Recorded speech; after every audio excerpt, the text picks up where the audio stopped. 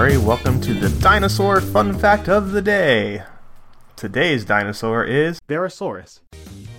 Barosaurus was differently proportioned than its close relative Diplodocus, with a longer neck and shorter tail, but was about the same length overall. It was longer than Apatosaurus, but its skeleton was less robust. Sauropod skulls are rarely preserved, and scientists have yet to discover a Barosaurus skull. Related diplodocids like Apatosaurus and Diplodocus had long, low skulls with peg-like teeth confined to the front of the jaws. Most of the distinguishing skeletal features of Barosaurus were in the vertebrae, although a complete vertebral column has never been found. Diplodocus and Apatosaurus both had 15 cervical and 10 dorsal vertebrae, while Barosaurus had only 9 dorsals. A dorsal may have been converted into a cervical vertebra, for a total of 16 vertebrae in the neck. Barosaurus cervicals were similar to those of Diplodocus, but some were up to 50% longer. The neural spines protruding from the top of the vertebrae were neither as tall or as complex in Barosaurus as they were in Diplodocus. In contrast to its neck vertebrae, Barosaurus had shorter caudal vertebrae than Diplodocus,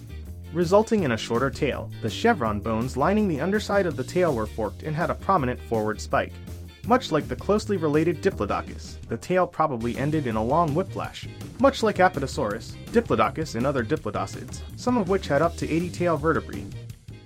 Don't forget to tell your parents to send us their suggestions and yours to @TheJimmyMurray on Twitter.